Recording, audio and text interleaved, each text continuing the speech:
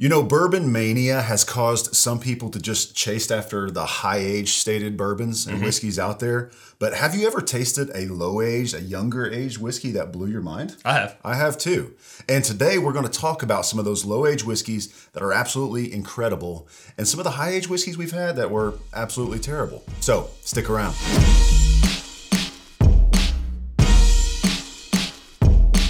Well, first of all, before we get started in today's episode, we've got to take a moment and thank our faithful and loyal Patreons out there. We love you guys, and we would not be here doing this, working as hard as we can to make a difference in this bourbon community that we know of online and around the world, and we can't thank you enough for making that possible for us. Right. It's because of your kind donations and subscriptions to the Patreon that make this show happen. But we don't want it to be a one-way street. We want to show you the appreciation that we really have in our hearts for you, and that's why we give you the opportunities with those Patreon packages to get bonus content.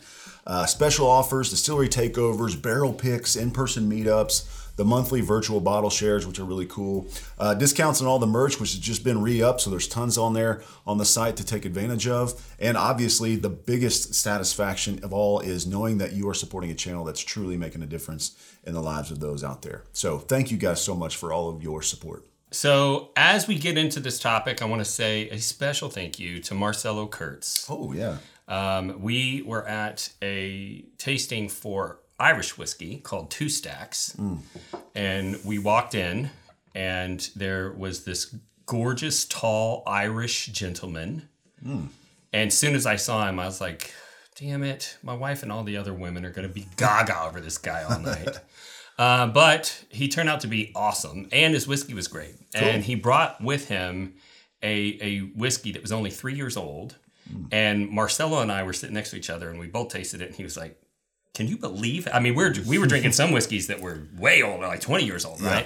Yeah. And he's like, can you believe how good this 3-year-old whiskey was?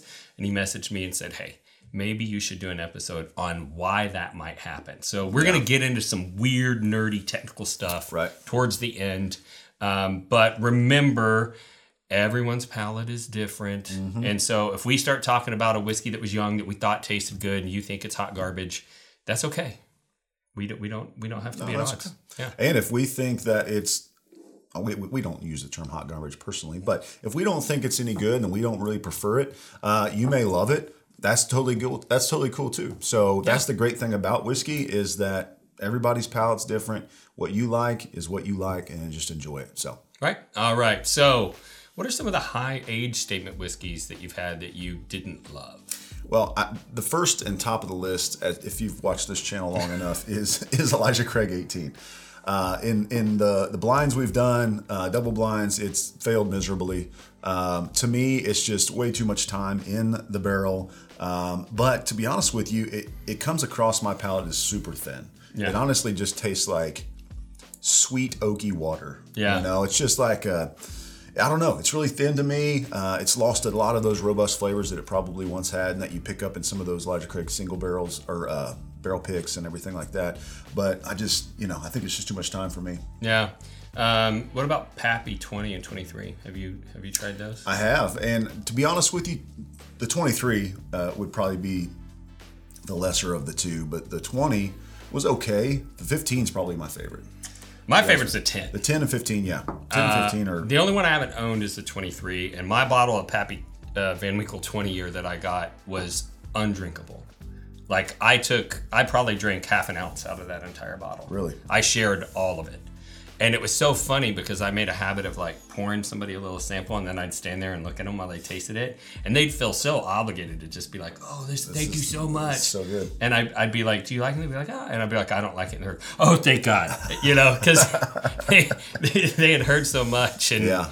And probably spent some, you spent a fortune either getting the bottle or paying for it. I won a lottery. So I didn't have much in it, but. Right. Yeah. And I wonder if that, well, probably not for you, but if for some people, if that affects whether they like it or not. Oh, for sure. If you spend $5,000 on the bottle, then you're probably going to taste it a little differently than the Yeah. guy who won it in a raffle. You know what I mean? Right, and that will reset your palate. You're building neural pathways that tell you that that's what good, expensive whiskey is Right. supposed to taste like. Yep. And that's one of the factors that plays into this. Also, Lock, Stock, and Barrel 16-year-old rye. That's one I've not had. Yeah, What do you think about it? It's when rye gets really high aged, it starts to taste like burnt tire smoke to me. It's like this weird chemically flavor.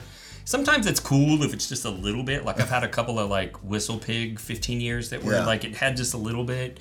I get it a little bit in the Saz 18, Yeah. but if it's too much, I don't like it. Right. Another one that I haven't really loved that much, and we didn't put it out on the table, was Wild Turkey Father and Son 13 year. Yeah, when we did the double blind with it and the Wild Turkey, right? Mm-hmm. We kind of compared the two, and I don't think any of us picked the Father Son 13. Yeah. In that double blind. So, yeah, I have to agree on that one. The next one, when we're talking about low age, though, on the flip side, what are some low age whiskeys that really kind of blew your mind and kind of like surprised you, other than that Scotch experience? Well, it was Irish Or the whiskey. Irish whiskey, sorry. And the name of the whiskey's Gaelic. So it's like Barantul. It's Barantuil.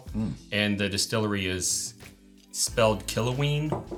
But he pronounced it in Gaelic, and I'm like, yeah, I'm not even gonna try. Yeah. But if you're looking for it, that's what it is. But New Riff was releasing Oh, stuff my gosh, yeah. right at 4 years, and I don't think I've had a New Riff I was offended by. No, I love their single barrels, and anytime we go up there to Kentucky, I always try to grab a couple bottles to bring back because it's delicious. And another one that, speaking of a road trip that we took that completely blew my mind, I had not heard of this distillery before we went. I had not tasted anything from there, but Frey Ranch. Frey Ranch. When we went up there, and You literally said on camera it was your best whiskey you've ever had. dude, yes, I did, and it was, and the whatever that barrel was that he tapped into at the Yeah. that's what I was talking about. That was the best whiskey. Like I don't know if that's been bottled yet. I hope it hasn't, because he said he would let me know. But listen, that stuff was delicious. It tasted like Smarties, honestly. It tastes like Smarties, a little tart, little sweet, little, like just a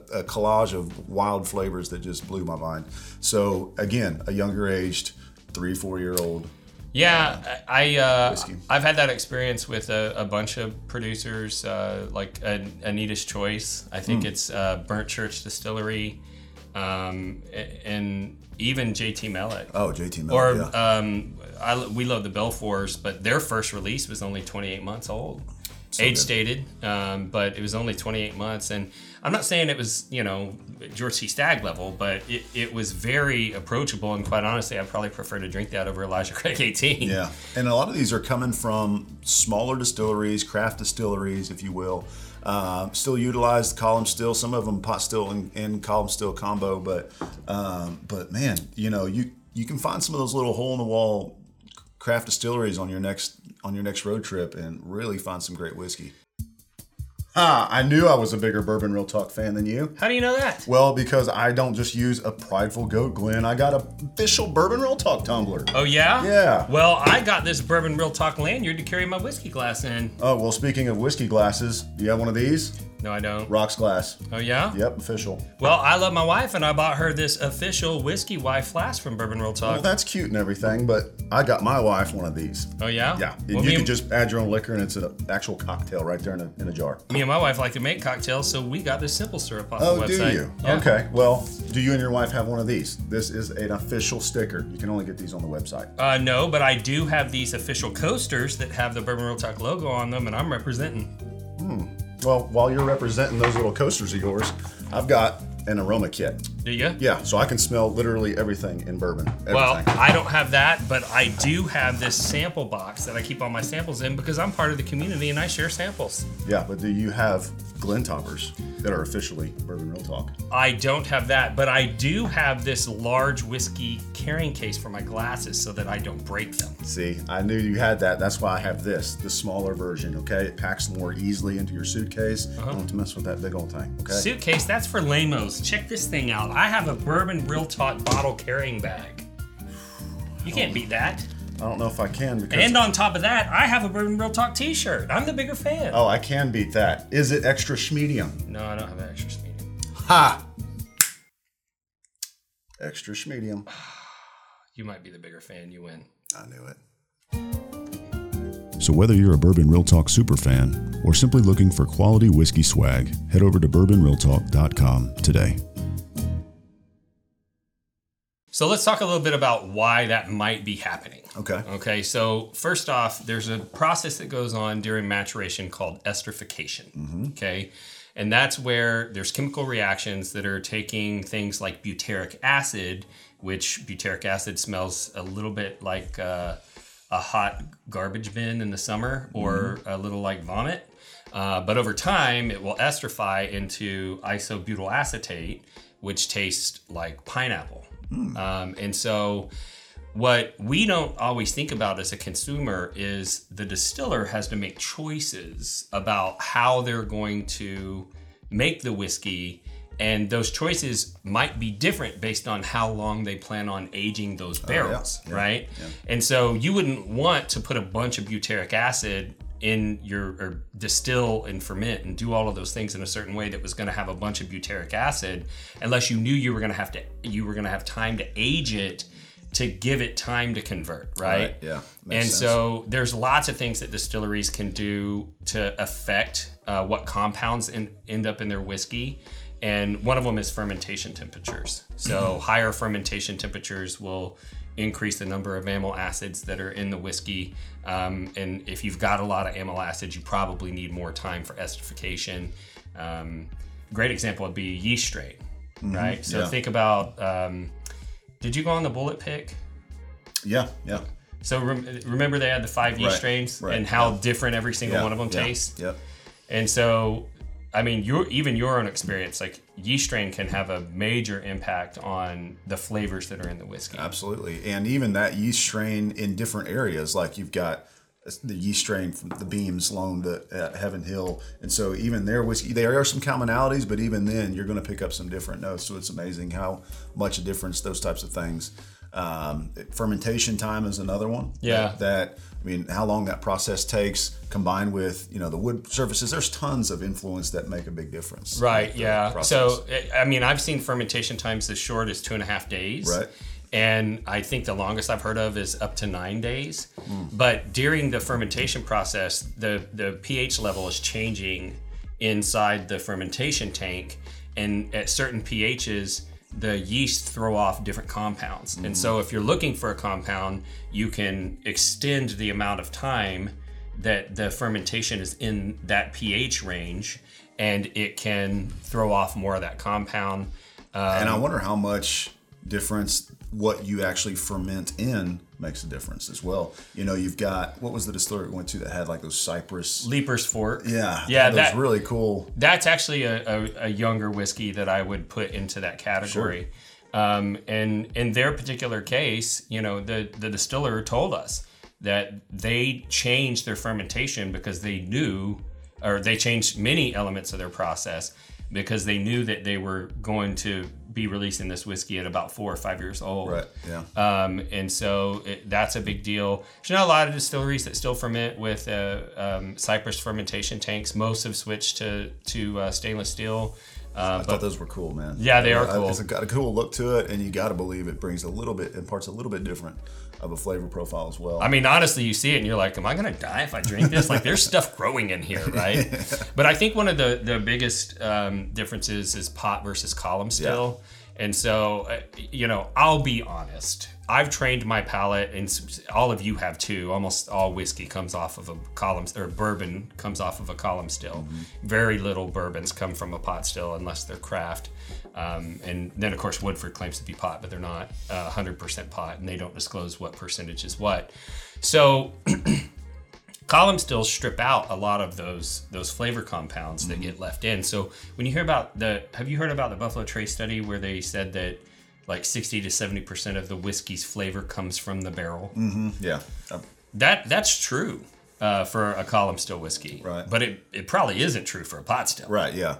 Because like you said, the column still is what is those different layers of the column, or what is removing a lot of those esters and those Right. flavor profiles, and you're left with, some white lightning. White lightning. And you throw that in the barrel, and that's where your flavor comes from. And another big factor is the distillation proof when it comes off of the still from the stripping run. They can go up to 160, which is going to produce something that's like very clean. And you're going to need some time in barrel because there's not a lot of flavor compounds left in it.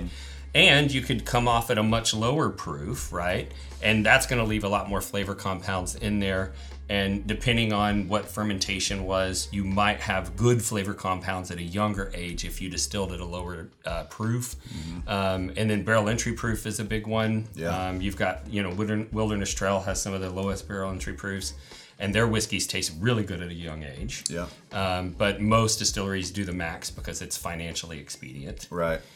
And you got toasting and charring. Obviously, that's a big component to where your flavor comes from. You've got different char levels, 1 through 4, right? 1 through 4? 1 through 4. And then, everything from just a few seconds to, 45 seconds to a minute on a char. And so toasting is obviously, when you think of a char, instead of a more intense flame, really blasting the inside of that barrel, it's more of a slow burn. Think of it as, smoking a brisket. It's a little bit of a low and slow effect to it, so that definitely makes a big difference in flavor profiles. It does, and there are distilleries that have some toast process for all of their barrels, like Brown-Forman products all have some level of toast. But I'm finding that a lot of distilleries, they know they're going to release a product young because they're trying to get their name out there in the market.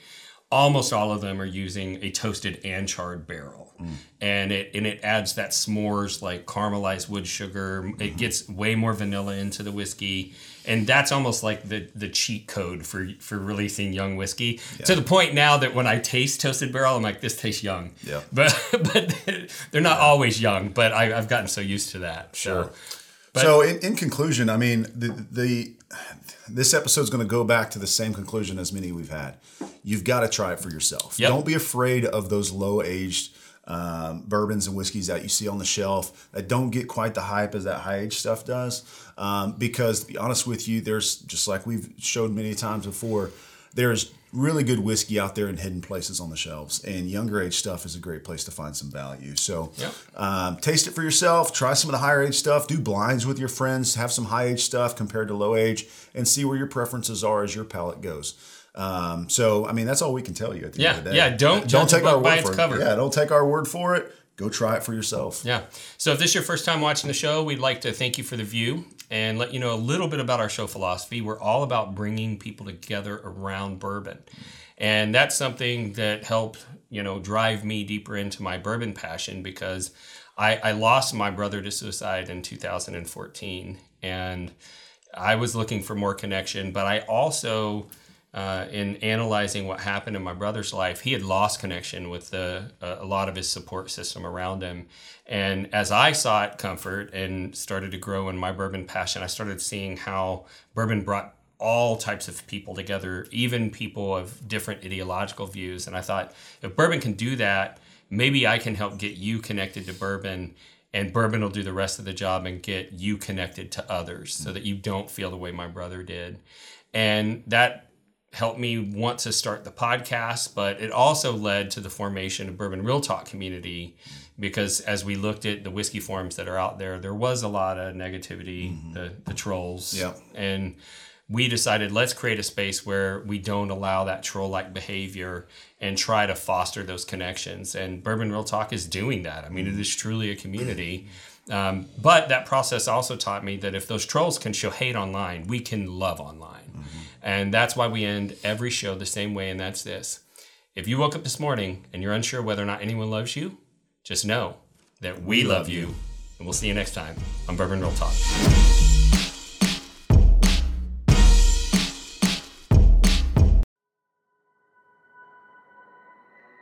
In the steep hills of the rockiest of mountains, under beaming sun or windy winters, a prideful goat stands tall. The whiskey offers smooth yet bold flavors to be enjoyed anywhere with anyone. So take a leap and discover the complex and beautiful sceneries of the Prideful Goat with us. I'm Randy Sullivan, host of Bourbon Real Talk. My business partner, Christopher Hart, the host of Whiskey Neat, and I partnered with Giant Texas Distillers to create the whiskey brand, The Prideful Goat. That intro was one of the drafts for the Prideful Goat's back label. And the truth is, the name just sounded cool. There is no significance to the name, which makes the back label story a little bit difficult. We felt some of that was a little too fanciful for our target audience. Our goal was to create a whiskey by whiskey lovers for whiskey lovers. Cash strength, non-chill filtered, straightforward, no fluff. We're currently sold in California, New Mexico, Arizona, Texas, Oklahoma, Kentucky, Louisiana, and Florida. And we're proud to announce that we're coming soon to Georgia, New Hampshire, Vermont, Maine, and Canada. If you want a quality whiskey that was curated for enthusiasts, head over to pridefulgoat.com and use the store locator. If your local store doesn't have it, just use the contact feature and we'll tell you how they can get it. We also have some pretty awesome Prideful Goat merchandise, including etch glens and t-shirts. If we're not sold in your state, don't worry about it. Sealbox and Bourbon Outfitter both carry our products for lower than average retail price.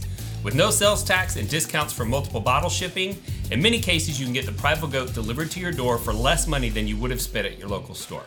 We hope you enjoy our little project. Cheers!